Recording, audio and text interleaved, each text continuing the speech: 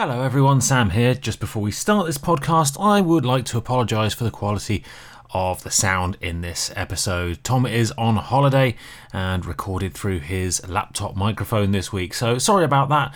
Please don't let it distract you too much though, it is a brilliant episode. Right, anyway, on with the podcast. So we are doing flying today, we're plane crashes today, aren't we? Just so I haven't got massively confused. Yes, unsuccessful flying. Poor Bad flying. Or was it? Flying fuck-ups.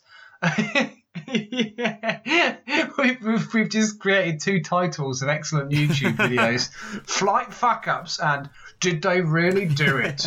The only thing they need is 10 flight fuck-ups or 5 stories you would not believe. Yeah. Number 4 will shock you. Definitely sounds like Channel 5. Yeah. All it needs is a scantily clad lady presenter. Well, I was going to say something similar. Have you noticed how with those sort of clickbaity YouTube videos, the thumbnail is always of a woman's tits? Yeah. You know, the picture will be some woman with big tits, and it'll be like a split second of this 10-minute video where this woman's She'll be walking past in the background. Yeah. yeah, they've zoomed in on her like a cricket cameraman. Should we do the countdown in the style of some pre-flight checks?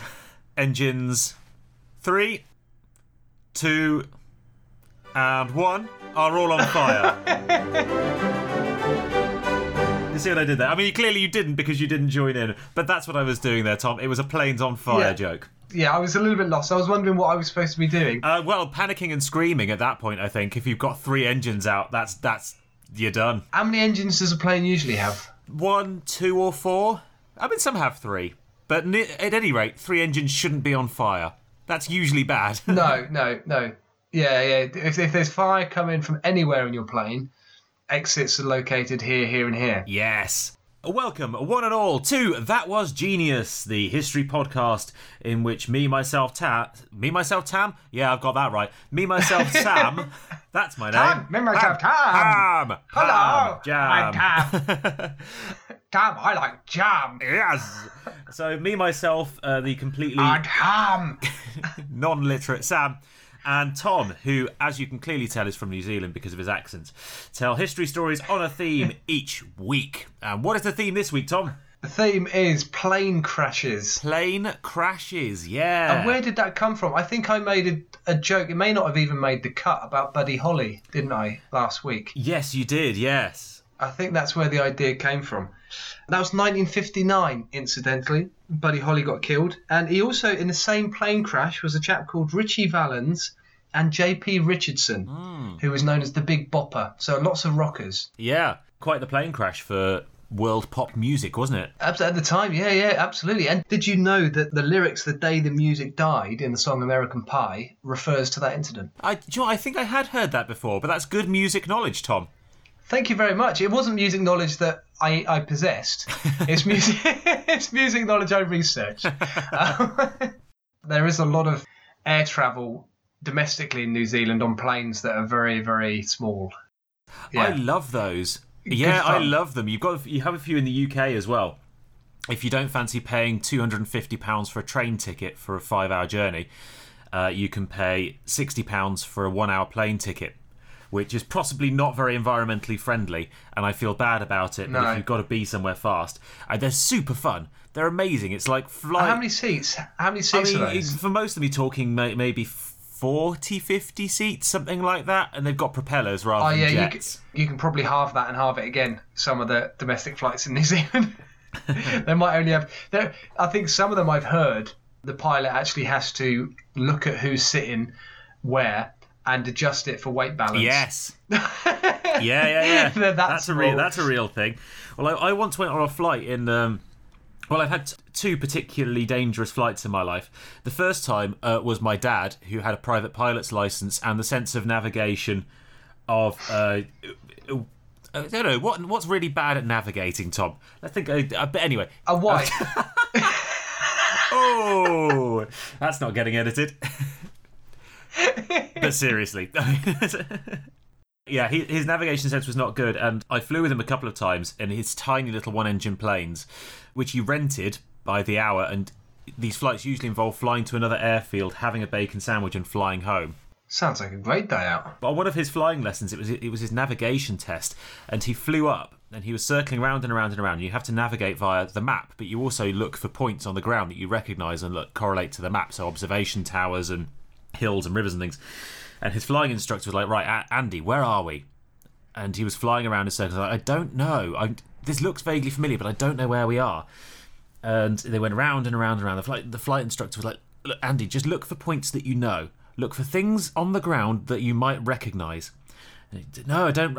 I'm sorry, I'm really lost. And they were flying around for about half an hour, bearing in mind this plane has maybe 2 hours of fuel on it. So they were starting to run low on fuel.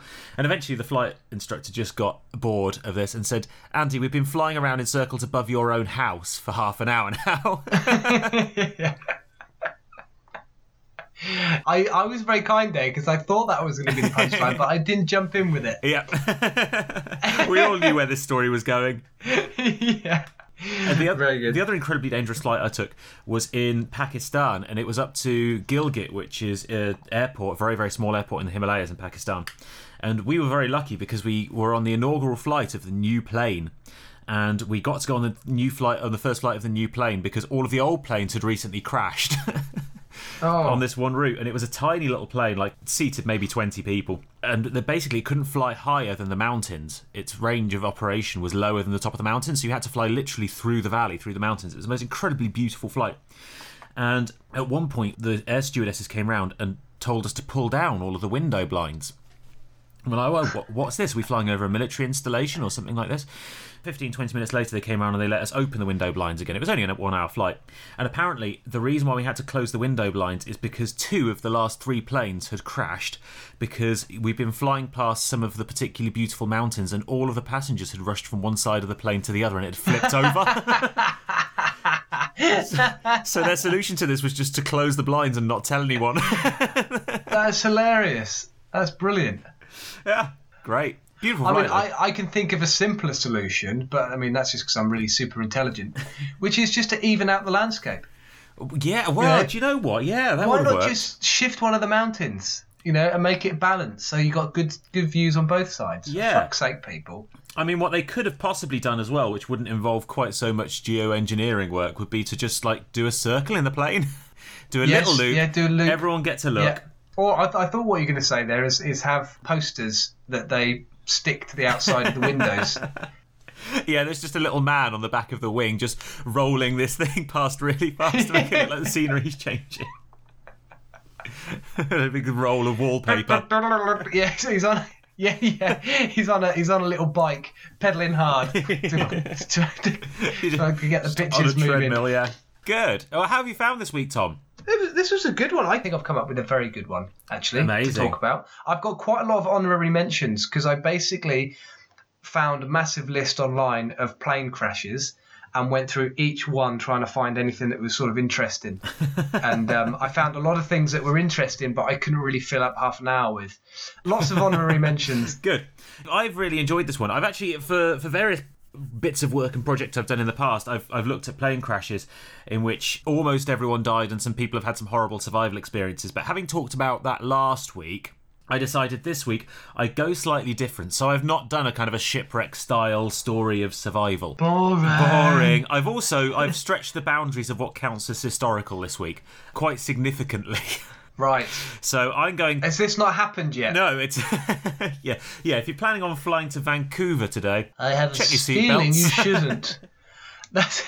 Panic horror. Have you seen those pictures online that people upload where there's been a psychic has been arranging a meeting and it's been cancelled at short notice for reasons? Yeah. Unexpected for unexpected reasons. Yeah.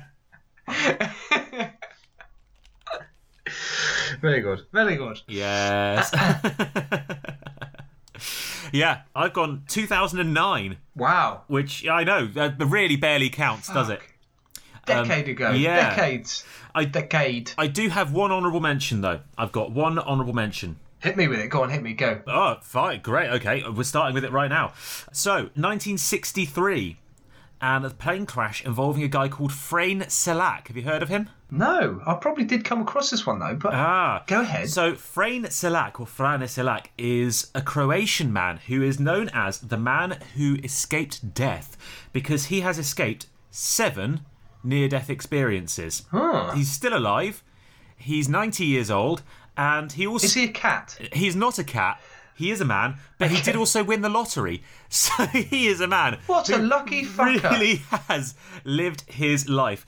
And he was in a plane crash, and the plane crash was his second lucky escape. His first was in 1962, when he was in a train crash, and the train derailed going through a mountain canyon in heavy rains and fell into a river. 17 people drowned in the river, but he was pulled to safety and survived with just a broken arm. The next year, in 1963, his first and only ever plane flight, a plane door malfunctioned and blew open, and he was thrown out of the plane mid-air and landed in a haystack. The plane crashed, 19 people died. He was the only survivor as the person who was sucked out of the door before it crashed. Wow. 3 years later, bus skidded off the road. 4 passengers drowned after it fell into a river. He survived with cuts and bruises. Right, I'm starting to work out who the common denominator is. Yes, here. indeed. How many life insurance policies did he have? Various wives have. In 1970, his car caught fire whilst he was driving, and he managed to escape and roll to freedom. All forms of transport thus far. Well, yeah, it's not quite as dramatic if you survive a chronic disease. So yeah, 1970, his car caught fire. He rolled to safety, and the car exploded. 3 years later, a fuel pump exploded in his car, spraying the engine with petrol. The car blew up again. He lost all of his hair in that incident, but was otherwise uninjured. Hit by a bus in 1995. Did it grow back? Yeah. That's a weird thing. Was he wearing a wig? Is that why he lost all his hair? I think so. Well, I mean, his hair was burnt off. I think his head was probably quite badly burned, given that all his hair was burnt off. It wasn't just cleanly shaven at the end. Oh, that was good. Yeah. 1996, he swerved his car into a guardrail in a narrow miss with the United Nations truck driving through a mountain road. His car came off the mountain and he was thrown out of the windscreen. Survived. The car exploded in a river because he wasn't wearing a seatbelt. Wear your seatbelt, kids. Is he just like crazy? Does he just love stunts? Because all of these accidents seem to be him getting thrown out of a door or a window. Well, in this particular one, it was quite the stunt ending. He ended up dangling by his arms from a tree. So he was thrown from the windscreen and ended up clinging on to dear life from a tree as the car plummeted 100 metres down. Is this guy a bullshit artist? Is there evidence to suggest any of this actually happened? It's all happened. And then in 2003, just after his 73rd birthday, he won about £700,000 on the lottery, $1.1 million.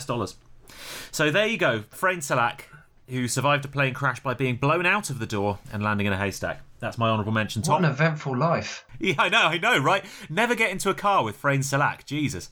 I know, he just sounds like Mr. Bump. Just an incredibly clumsy man with a bandage round his head. I mean, that is Mr. Bump meets The Wire, though, isn't it? That's Game of Thrones Mr. Bump, in which millions of other innocent people died. Mr. Tickle didn't make it through the train crash. Mr. Grumpy was killed in the crash with the UN truck. All the little misses are dead. Yeah. Yeah, he was after their life insurance policies. That was the thing. Yeah. I just imagine Mr. Bump smiling as he walks through life, and behind him there's just chaos, things blowing up, cars going off the roads. Mr. Bump's just walking along. He's like Kaiser Sozang in The Usual Suspects. He's just walking with a limp, and then as the flames and all the ambulances go the other way, his limp straightens out, and he just starts marching off down the road. Who is Kaiser Sose in that film? I can't remember which of the Usual Suspects. Do you know what? Neither can I. That's really stupid. I've watched that film a dozen times. I can't remember. It's a good film, isn't it? Great film. Watch it, kids. Yeah, very good film. My honorary mentions. Pan Am Flight 121, 1947. 15 people died in a crash. Third Officer Gene Roddenberry survived. There's a name that rings a bell. Yes, and why does it ring a bell, Sam? Because, Tom, he might just have gone on to invent Star Trek. He did indeed. The flight boldly went where no plane has gone before and crashed in the Syrian desert. 21 people lived long and prospered. No, they were the only two I had. How many cling on for dear life, Tom? Nice. Yeah, very good. I know, Sam, I can't match you with this because I've never watched Star Trek or Star Wars for that matter. I almost said Star Wars. What? So all of these jokes I've prepared were ones that I pulled up online. Well, that's my suggestion for next week's topic, Ruined. Sci-fi. We can do sci-fi. Yes. Did you genuinely Google Gene Roddenberry plane crash puns? No, well, pretty much. No, There's a website for fucking Star everything, Trek. isn't there? I googled Star Trek famous lines. 1948, there was a plane called the Miss Macau. 23 passengers and 3 staff, was hijacked mid-air. After a fight in the cockpit, the plane crashes, and it's the earliest known example of a plane jacking. Interesting. 1948. I thought you were going to go with an ironic incident there in which Miss Macau crashed after hitting Macau. On her way to the Miss Macau competition, where they were expected to dress as cows. Yes. Right. Bertrand Russell, the British philosopher, who's quite famous. Yeah. He survived a plane crash in Norway when 19 other people were killed. I didn't get the date for that one, though.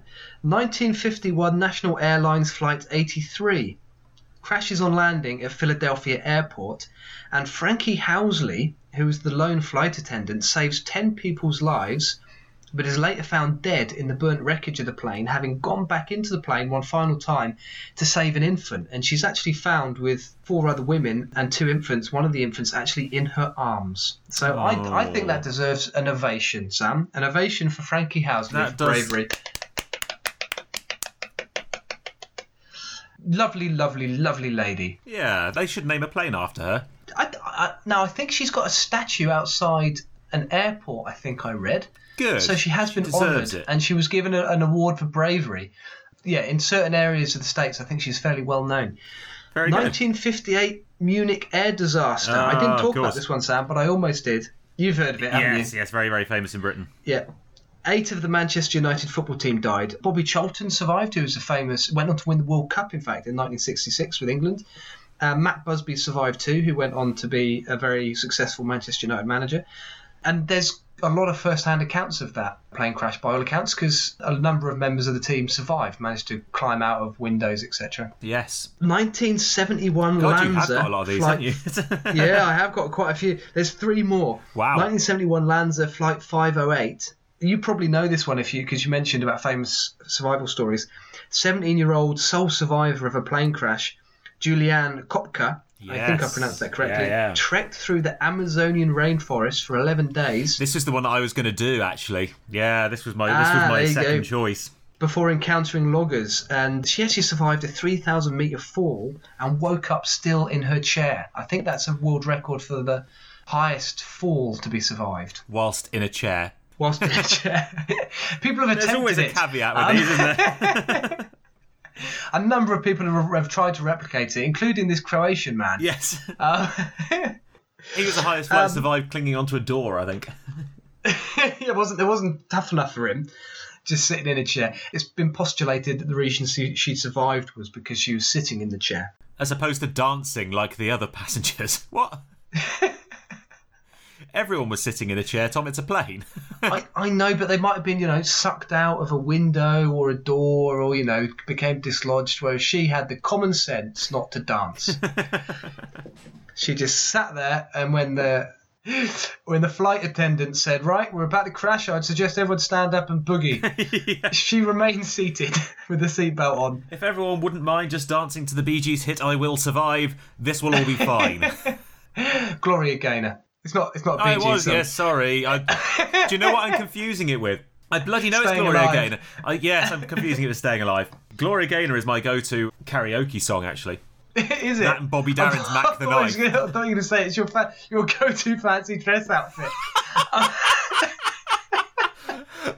Oh, wow. Fully blacked up as well. Wow. Okay. Well, there's an idea. Put that one on the back burner. I'll go as Aretha Franklin, Sam. You be Gloria Gaynor. All right, we're going to set the town alight. Fucking hell. Incidentally, I would like to point out to people that Sam and I are really not racist. We are, however, quite happy to be offensive. Anyone who listened to our slavery podcast will hopefully realise we're not racist. No. Just offensive. And if anyone Very is offended, different. please do bear in mind that Tom said it.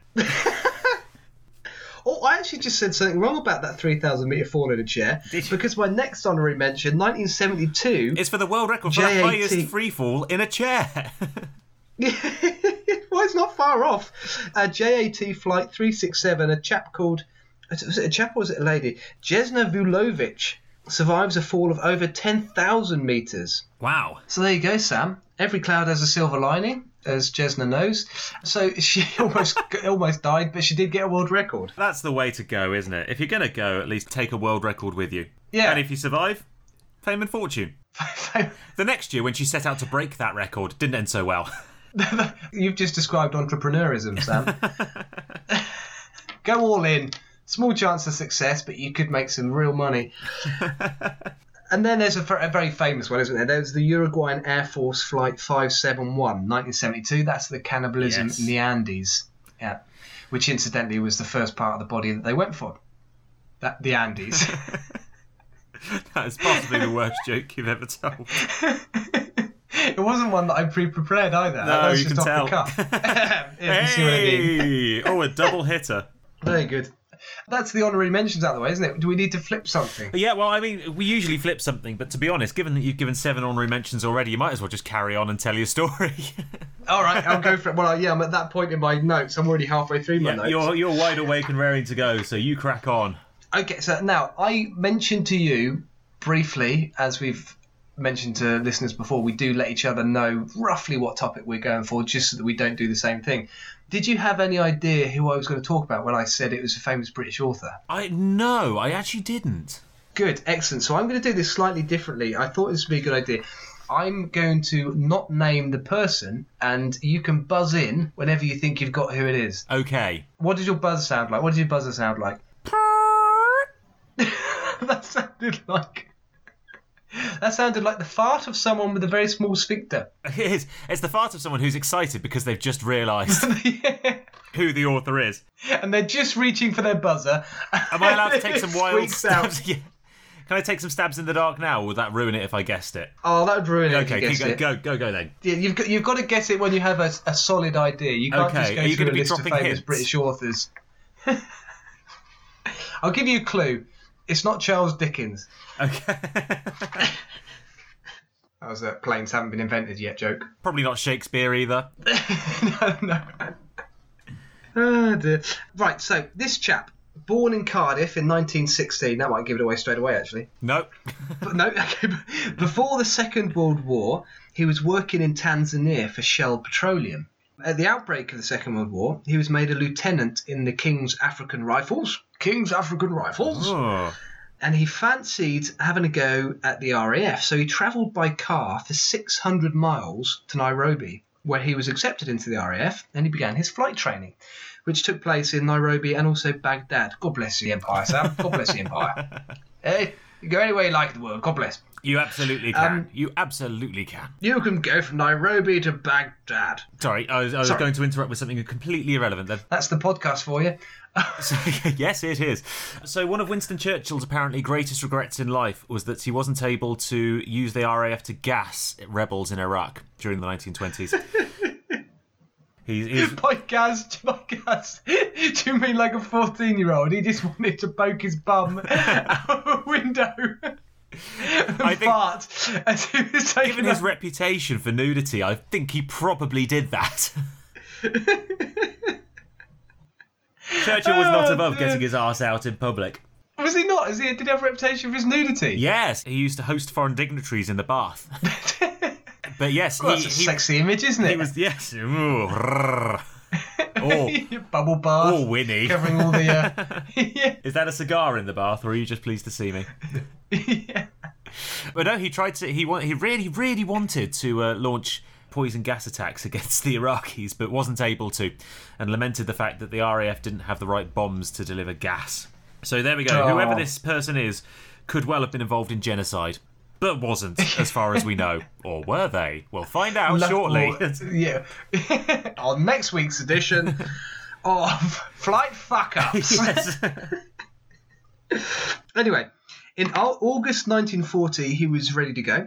So he'd completed his training, and he was assigned to the number 80 Squadron, RAF, flying Gloucester Gladiators, which was the last biplane used by the RAF. Unfortunately, he hadn't actually been trained to use a Gloucester Gladiator. So in September 1940, he was ordered to fly one in stages from 2 towns in Egypt, sort of as a relocation thing.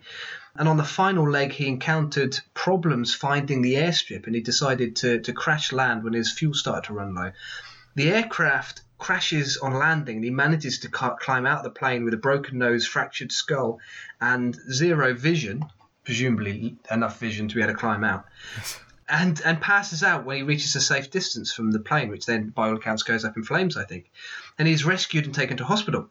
February 1941, he is back in action, flying Hawker Hurricanes from a base near Athens in Greece. Have you got any idea who it could be yet? Not really, no. I'm still not quite there. Excellent. Good. And he was actually an ace. And I didn't realise this. You'd probably know this, but an ace was a pilot who had killed more than 5 enemy, or well, not killed, but downed more than 5 usually killed. Yeah, downed. Yeah, 5 or more enemy planes. And in April the same year, 1941, he was involved in a 30-minute long dogfight against the Luftwaffe as part of the Battle of Greece, which was the Italians and the Germans trying to take Greece, alongside the highest scoring Commonwealth fighter of World War II, the wonderfully named Marmaduke Thomas St John Pattle. that is just such a good name, though. I know. It's a great Second World War RAF name, isn't it? Marmaduke Thomas St John Pattle. You can just imagine the Germans as they're going down. Just, damn you, Marmaduke! What a name to shout out in French. I will be avenged against you, Marmaduke. Damn you. The Germans had good names as well, didn't they? They were often called like von Ribbentrop. They had quite noble names. Who's the famous Luftwaffe pilot? Are we talking about Vons? You don't mean the Red Baron, obviously. The Red Baron, that's the one. Oh, you actually do mean the Red Baron. Yes, the Red Baron. What was his name? Manfred von Richthofen. Yeah, that's a good name, I think, as well. Manfred von Richthofen. Yes, it's a superb name. So anyway, Marmaduke Thomas and John Pattle used to enjoy going out and putting it up them, you know. He did indeed. Blowing out the old Nazis. 5 of the best in the Nazi arsehole. Yeah, bloody squareheads. Hate the buggers. He was actually South African, much to my disappointment when I thought his name would be really satisfying to say in a silly posh English accent. Well, say his name in a South African accent, Tom. Marmaduke Thomas and John Pattle. It's a very good South African. It's a very good South African name. But the problem with my South African is it often merges into a sort of North Auckland Maori accent, which sounds a little bit like this, bro. Hey, you like some fish and chops? Oh, bro, yeah, sweet as. I'll get some fish and chops. Oh, could I have some dops with my chops? That's just gone Glaswegian. We can get some dops. Fish and chops. That's a big dops and chops, yeah. I think the trick with a bad South African accent is just to replace every vowel with an I sound. Is that right? Oh, let me try that.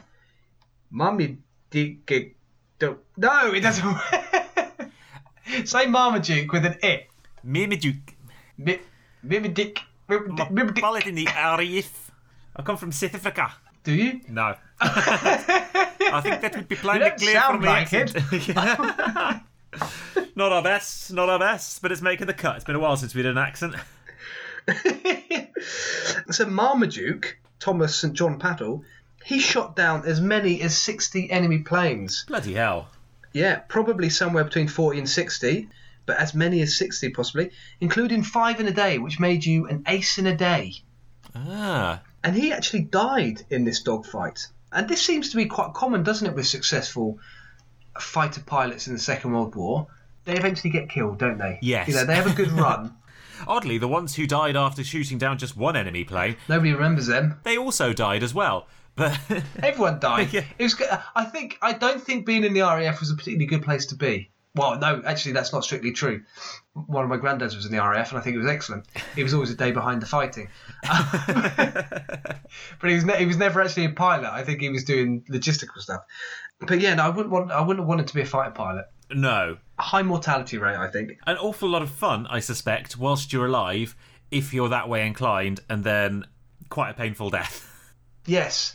Near where we live in Christchurch, New Zealand, there's an air base, and it has a really good aircraft museum, and they have on display an original sort of 40s, 50s, 60s flight simulator. It's awesome. It's just like made out of rope and buckets. MDF. Or the MDF plyboard. It's just kind of made out of plyboard. It's like something you get in a playground. But so were the planes. They were made out of plyboard too, so actually very realistic. Yeah, I suppose they were.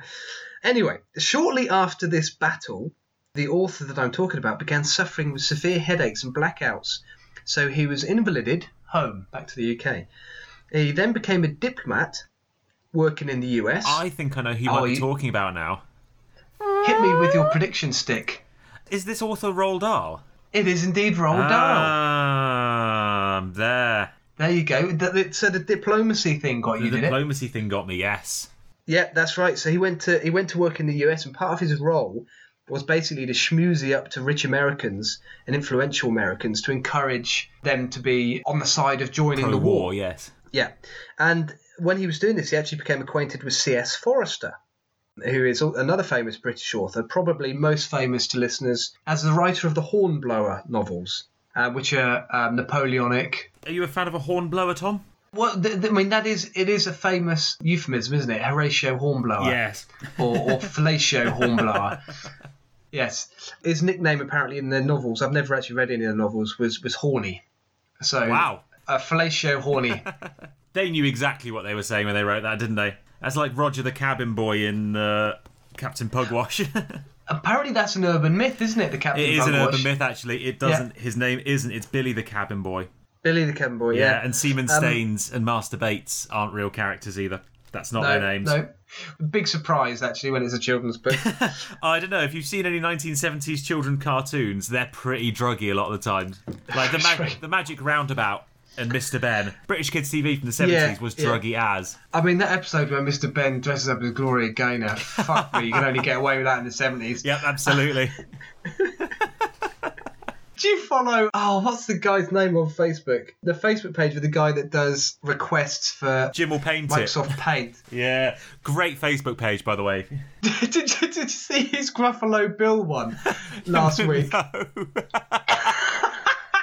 Well, you know Buffalo Bill from Silence of the Lambs? Yeah. Someone requested Gruffalo Bill. So he's got the Gruffalo from the children's book. To look this up now. It's horrendous. I looked at it and went, Gruffalo Bill? What? And it took me a while to make the connection to Silence of the Lambs. It's horrendous. That is very good, isn't it? Balls tucked in as well. It's awful. So, listeners, if you like the vulgar parts of our podcast, you'll like Jim will, and the silly bits, you'll love Jim will paint it. It's a British guy who takes requests for very, very silly things to draw in Microsoft Paint. I love the that. Gruffalo Bill is particularly dreadful. I love that.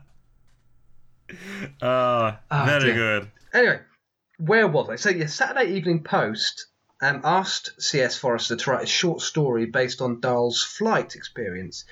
And this was made. So Forester actually asked Roald Dahl to put together some notes for him to write the story. And Forester was so impressed with Dahl's notes on his flying experience that he submitted it completely unchanged under the title Shot Down Over Libya. And this was Roald Dahl's first ever published work in 1942. And his first children's book, which was called The Gremlins, was published in 1943 and is about mischievous little creatures that are sort of part of RAF folklore. Nazis. Nazis, yeah, tiny little Nazi people who go climbing around your planes, trying to disconnecting all of the pipework. The wires, all pipework, trying to set the engines alight, bloody little Huns. And, apparently it was almost made into a Disney film as well. And his 1986 book, Going Solo, is about his time in the RAF. So, there you are. Roald Dahl. Fantastic. 250 million copies of his book's been sold worldwide. And many of them have been made into films. Like Charlie and the Chocolate Factory is a famous film, isn't it? Matilda, Witches, James and the Giant Peach, they've all been made into films. Very famous author. Yeah. There you go. Fantastic. The story of Roald Dahl. Sorry, I'm slightly distracted because I'm still on Jim will paint it now, and I've just looked up Teenage Mutant Tina Turner. Sorry. I haven't seen that one. I'm glad you were listening. I was listening. I can multitask. I wasn't listening. I'm now going on Jim will. I particularly like his... Teenage Mutant Tina Turner's. Brilliant.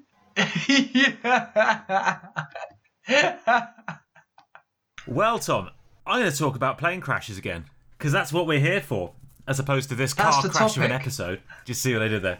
So I did that. And I've gone, by my own definition, I would say this isn't historical, but it is interesting, so fuck it. It's my podcast, I'm breaking the rules. I make the rules and I'm going to break It's our them. podcast. We're breaking the Well, rules. no, it is brilliant. It is yours. I've invested very little other than time and emotional energy. Oh, I bought my microphone.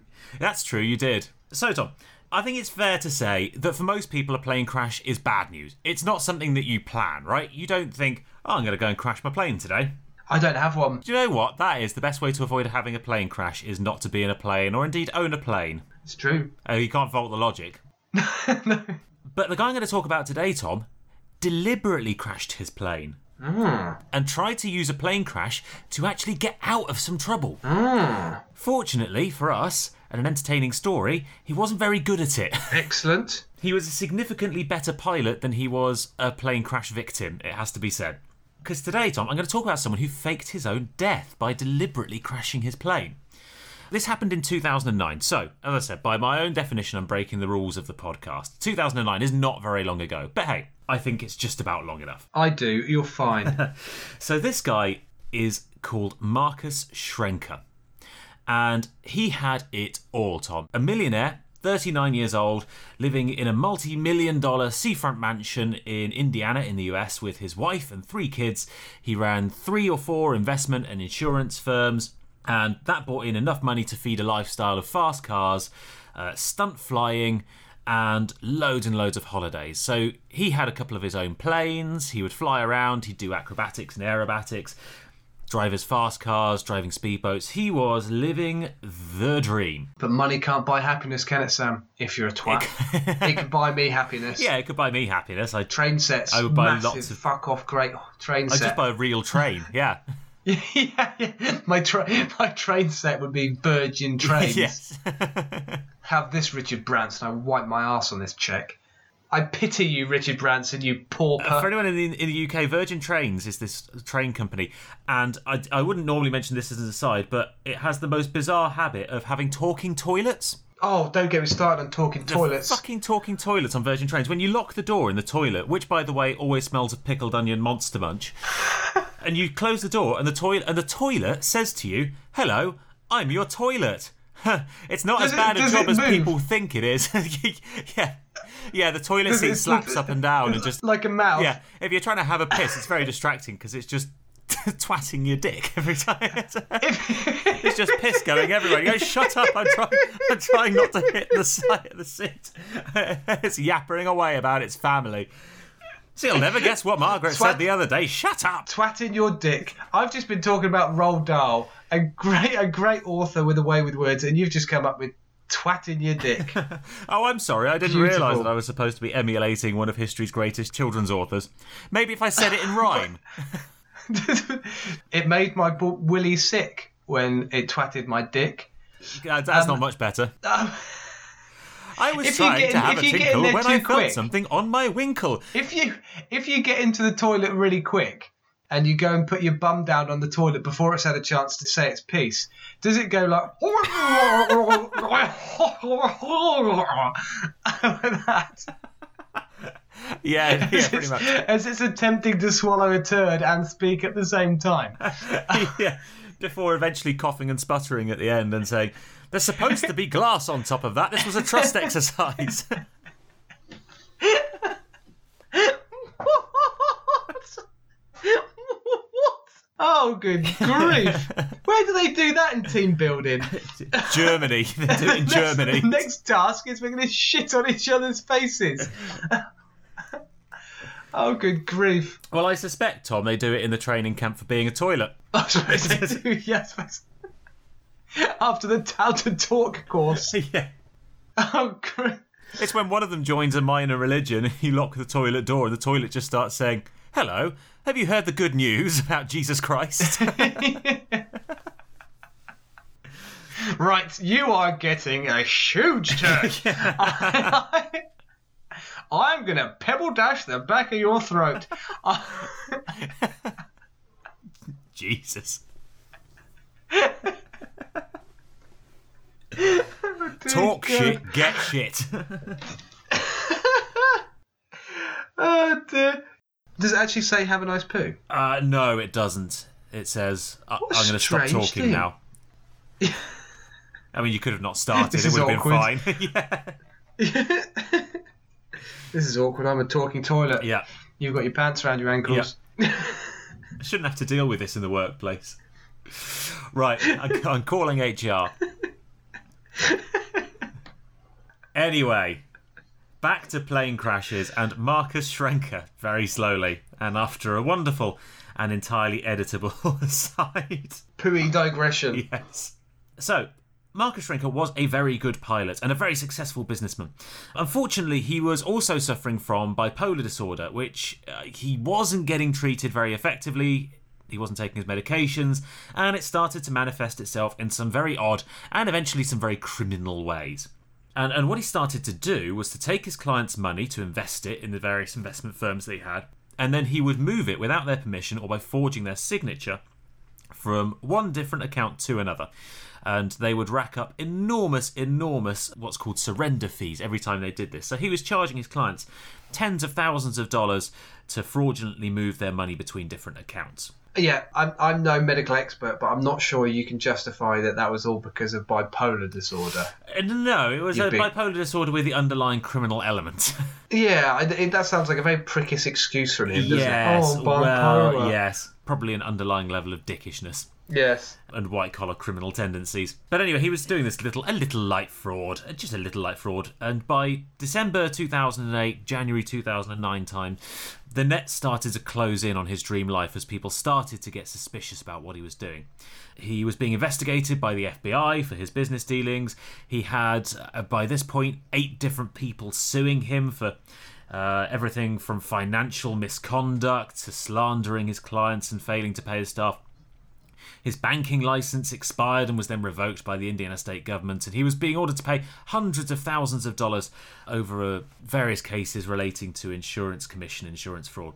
At the same time, his wife found out he was having an affair with a woman from the airport where his little plane was kept and filed for divorce, and it all went tits up in the space of about a month. And it was his fucking fault. The big tit. Yes, he went from having it all to having nothing. And like all good people who are absolutely to blame for their own misfortune, he decided he would run away from it. So, on January 10th, 2009, he loaded a pickup truck with cash, food, supplies, and a motorbike, drove to Alabama, and parked it up in a garage. And the next day, he took his plane, which was a little a single-engine plane called a Piper, and took off from Anderson Airfield in Indiana. And he had a flight plan logged for the town of Destin in North Florida, a few miles off the border with Alabama. And when you fly a plane, you have to log with the airport where you're going to go. So he filed his flight plan saying he was flying to Destin in North Florida. Now, this is where it all gets a bit James Bond, Tom, in a sort of shit way. As he flew over Alabama, he sent out a distress call, saying that the windscreen on his plane had exploded, it had showered him with glass, and he was bleeding badly and not able to control the plane. At this point, he popped open the plane door, popped on a parachute, and jumped out, leaving the plane on autopilot.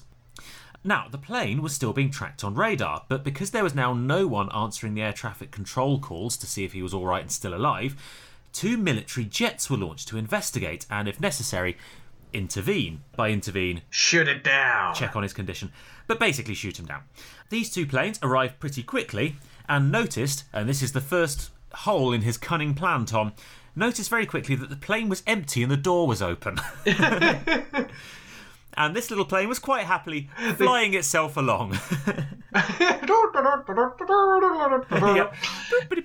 I'm a plane. I'm free. Where can I go now? I've dreamed of this moment my whole life. And it did. It pootled along quite happily with these 2 military jets following it at presumably very low speed for 200 miles. Like this sounds like O.J. Simpson. Yeah, pretty much. Just a really low speed car chase. So yeah, this plane flew itself 200 miles to Florida, where thanks to the intervention of the 2 US Air Force fighters, it eventually crashed very close to some houses and nearly killed a lot of people. But it crashed in a swamp, and within moments, investigators leapt onto the wreckage. and found absolutely nothing wrong to suggest that anyone had been injured, and a series of suspicious pieces of evidence, including a guide to American campsites with the pages for Florida and Alabama torn out. Marcus Schrenker, great pilot, not a particularly good criminal. I'm just putting it out there, not a very good criminal. Did they find the packaging from like a joke pair of glasses, nose and a moustache? Yeah. That had been disguised on the floor. Well, it's funny you should say that, Tom. It's funny you should talk about shit disguises. Because whilst all this was happening in the kind of the hour or so since the plane had been spotted empty and crashed, Schrenker had landed with his parachute in the middle of Alabama and had started to try and find his way to safety. And around 2:30 in the morning, he found a house and managed to wake up the owners, which is very brave in Alabama to knock on a door at 2:30 in the morning in the middle of the countryside and not get shot. Yes. But then Marcus Schrenker's white, so... Yeah, I almost did that, but I didn't because of my earlier comments. It's anti-racism. It's definitely anti-racism. So he knocked on the door around 2:30 in the morning and managed to hitch a lift into the nearest town, which was called Childersburg, claiming he'd been in a canoeing accident and had been hurt in a canoeing accident. This was despite Tom only being wet from the waist down and still wearing a pair of flying goggles and some overalls. So, talking about shit disguises, he was wearing some fluffy leather goggles and claimed he'd been in a canoe. He hadn't thought this one through very well, No, he hadn't. No, he had not. Now, what do, Tom? You're on the run from the law. You're wearing a pair of goggles and a boiler suit. You're wet from the waist down. You've just been dropped off in town. Where do you go next, Tom? What do you do? It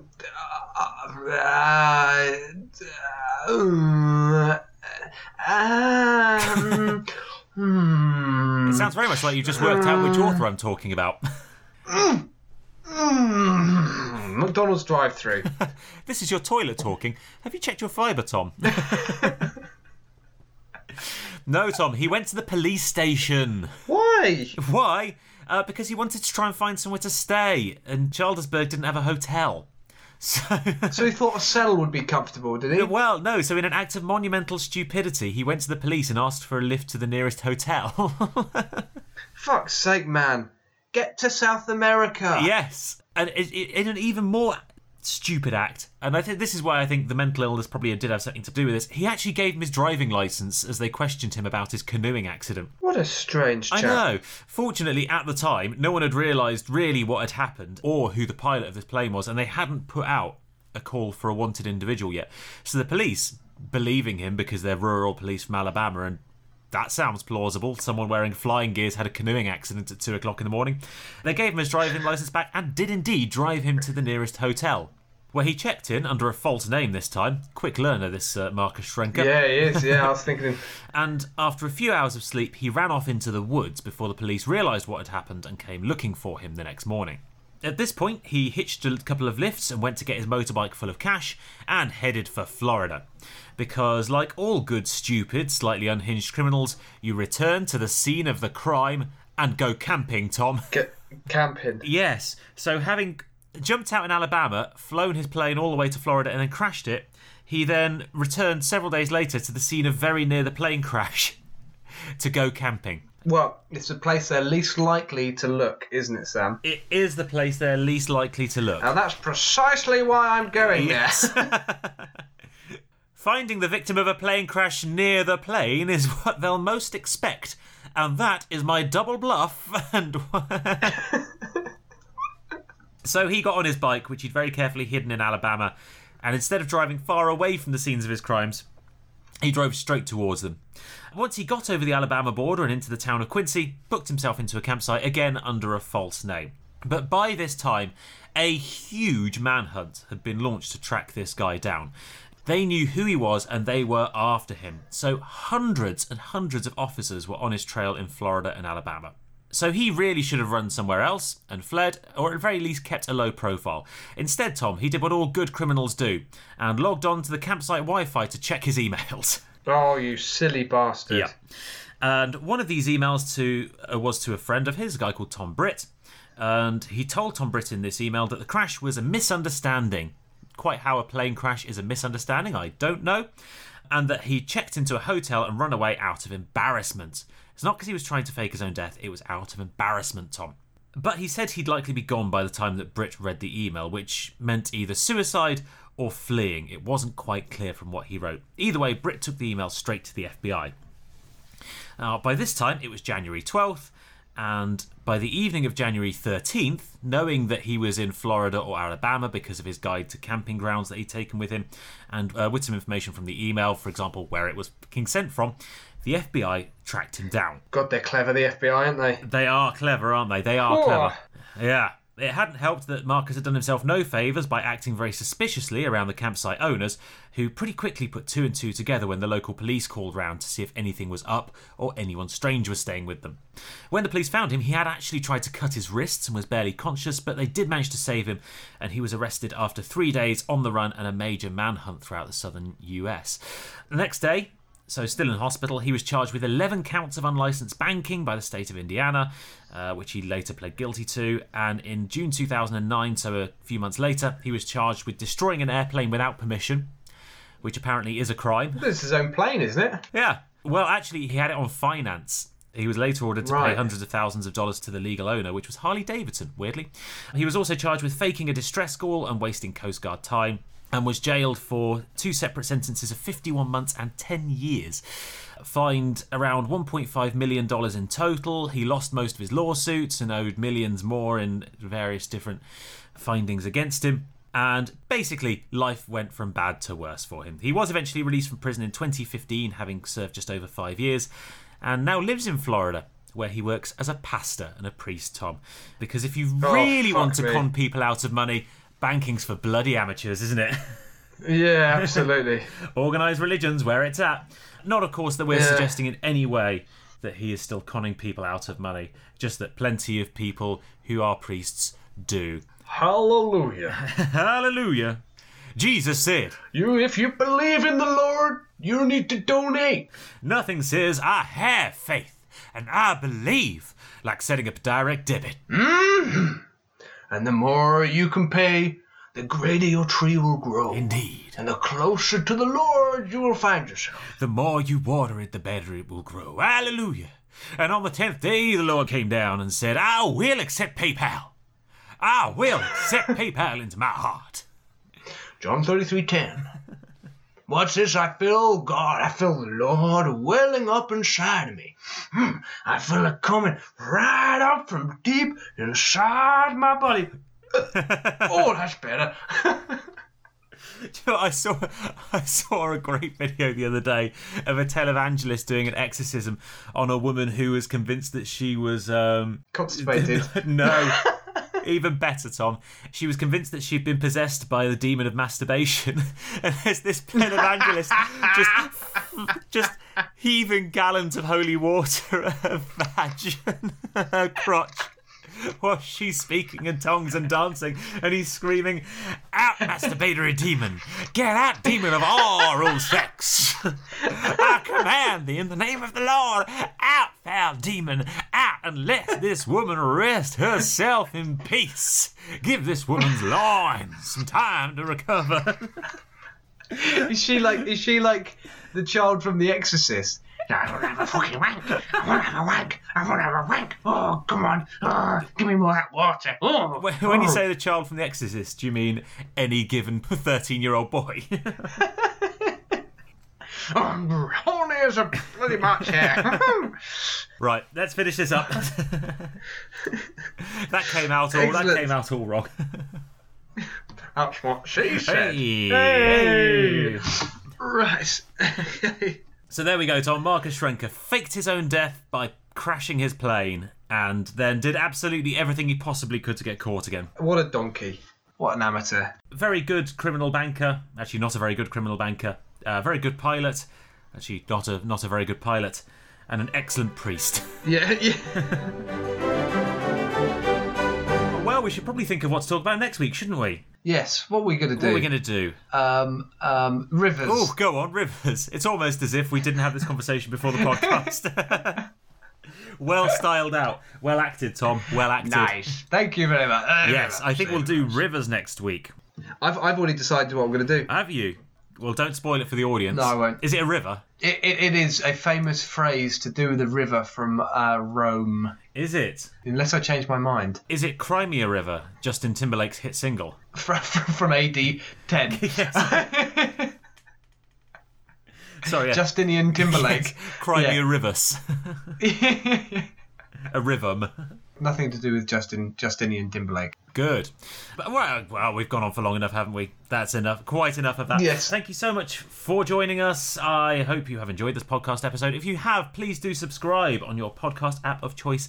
Leave us a lovely review and do follow us on social media. Although I have to admit we've been a bit lazy with social media recently, but we are on... Social media is shit. Just listen to our podcast. Just listen to podcasts, yeah. That's where the gold is. But if you do want to follow us on social media and see occasional pictures of us when we were teenagers, you can find us on Twitter at @that_was_genius and on Instagram and Facebook at @thatwasgenius. Tune in next week for an exciting delve into rivers.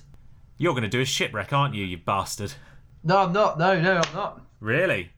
And on that exciting note... I'm going to do ancient Rome instead, and I'll probably get a nice saucy sauce. Ooh, if there's two things you love, it's shipwrecks and sauces. It is. And if I can combine the two... And if that's not tempting enough, audience, I'll probably do some talking as well. Have a good one. Ta-ra.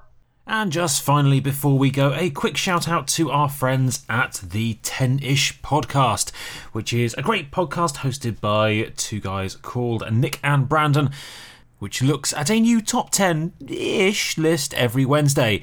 It's funny, it's inappropriate, and it's got hot dogs. Here's a few words from Nick and Brandon themselves, so do go check it out. Hi, my name is Nick. I'm Brandon. We are the hosts of the 10ish podcast, where every week we cover a different top 10ish list. We cover lists such as the highest grossing films of all time, the best-selling musicians of all time, the sexiest mogwais, the richest leprechauns, all this and more we cover on the 10ish podcast. I had more. You can find us on all podcast players, including Apple Podcasts, Spotify, Stitcher. All you gotta do is search for 10ISH podcast. You can also find us on Twitter, Facebook, and Instagram at 10ishpod. And Brandon, what will we do if the listeners don't check out our podcast? We'll cut your fucking head off. Don't make us cut your fucking head off. Listen to the 10ish podcast. Bye.